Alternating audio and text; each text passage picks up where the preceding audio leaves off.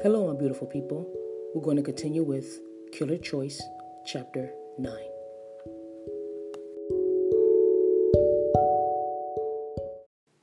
Killer Choice, Chapter 9.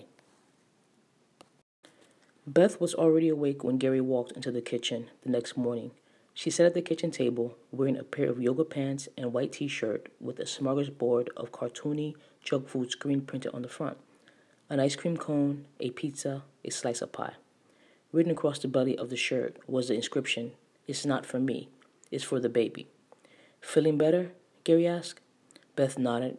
"Much. No headache at all." Gary sat down next to her, her entire body worry. Sleep had come in fits and starts last night. The few hours of rest he'd gotten had no effect.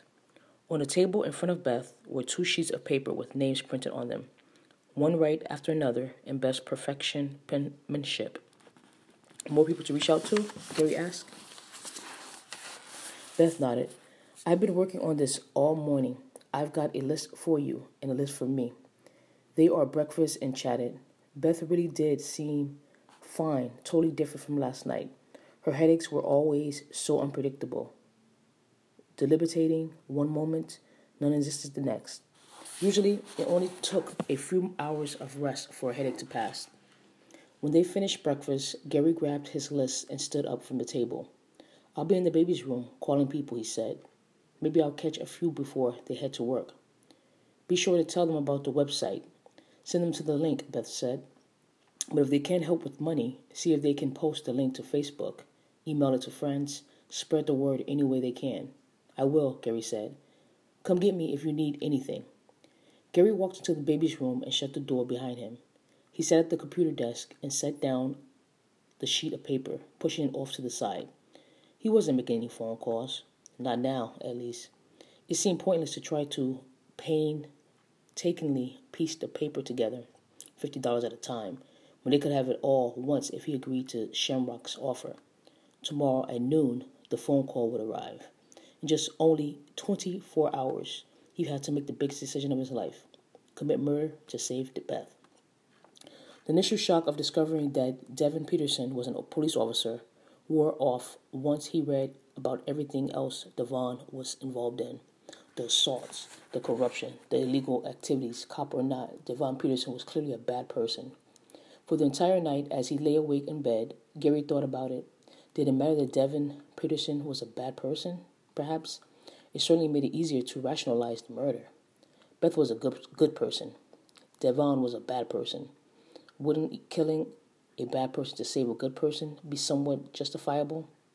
Not in the eye of the law, of course, but in his own mind could be justified, killing a bad, immoral person for a chance of saving a good, kind person whom he loved and who happened to be pregnant with his first child. It was a question he'd have to answer soon. Gary took himself that right here, right now, he would sit at this computer desk, think long and hard about the question, and figure out his answer. However long it took, he wouldn't leave the room until he had an answer. 6 hours later, Gary left the room. He didn't have an answer. He shuffled down the hallway, his shoulders slouched, his eyes glazed over, his hair jutted from his scalp in uncontrolled tufts. In the living room, Beth sat on the green vinyl sofa that served as the centerpiece of their mega furnishings. The bulk of her pregnant body was curled onto one half of the couch. A small television was turned into late afternoon talk show, but the volume was muted. "You're alive," she said. Gary nodded. He'd taken only a couple of breaks all day. Once to get some of Beth's friends who visited and greet them, and then once to eat lunch with her. The total insulation in the nursery had turned his worriness into something more, a Zumbo-like exhaustion. All day he thought about what his answer would be when Shamrock called. He still had absolutely no idea what he'd say. "Didn't you have any luck making phone calls?" Beth asked. "What?"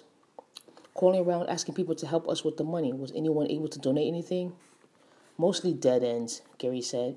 He hadn't so much as glanced at the sheet of names in the past 6 hours. "Same here.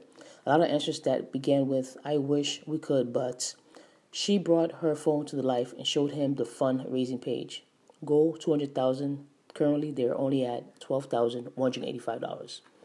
Almost 6 hours on the phone, dozens of phone calls, and that's all I have to show for it, Beth said. I felt like a telemarketer. When one person turned me down, I called the next person on the list. When that call ended, I called the next person, and on all day. Beth's phone rang, and she left the room to answer it. She returned after a minute. That was Sarah, she said. She and Rod want to take us out to dinner tonight. D'Agostino's, your favorite. Tonight, I can't. Time was ticking away. The tension was mounting, the pressure building. Tomorrow at noon would arrive in the blink of an eye. Why not? Beth said. I just can't. We have phone calls to make. That's what I told her, too. But she insisted that we needed a break. And you know what? I agree with her. We've been cooped and up in this house all day. D'Agostino's is a 5-minute drive, and dinner will take less than an hour.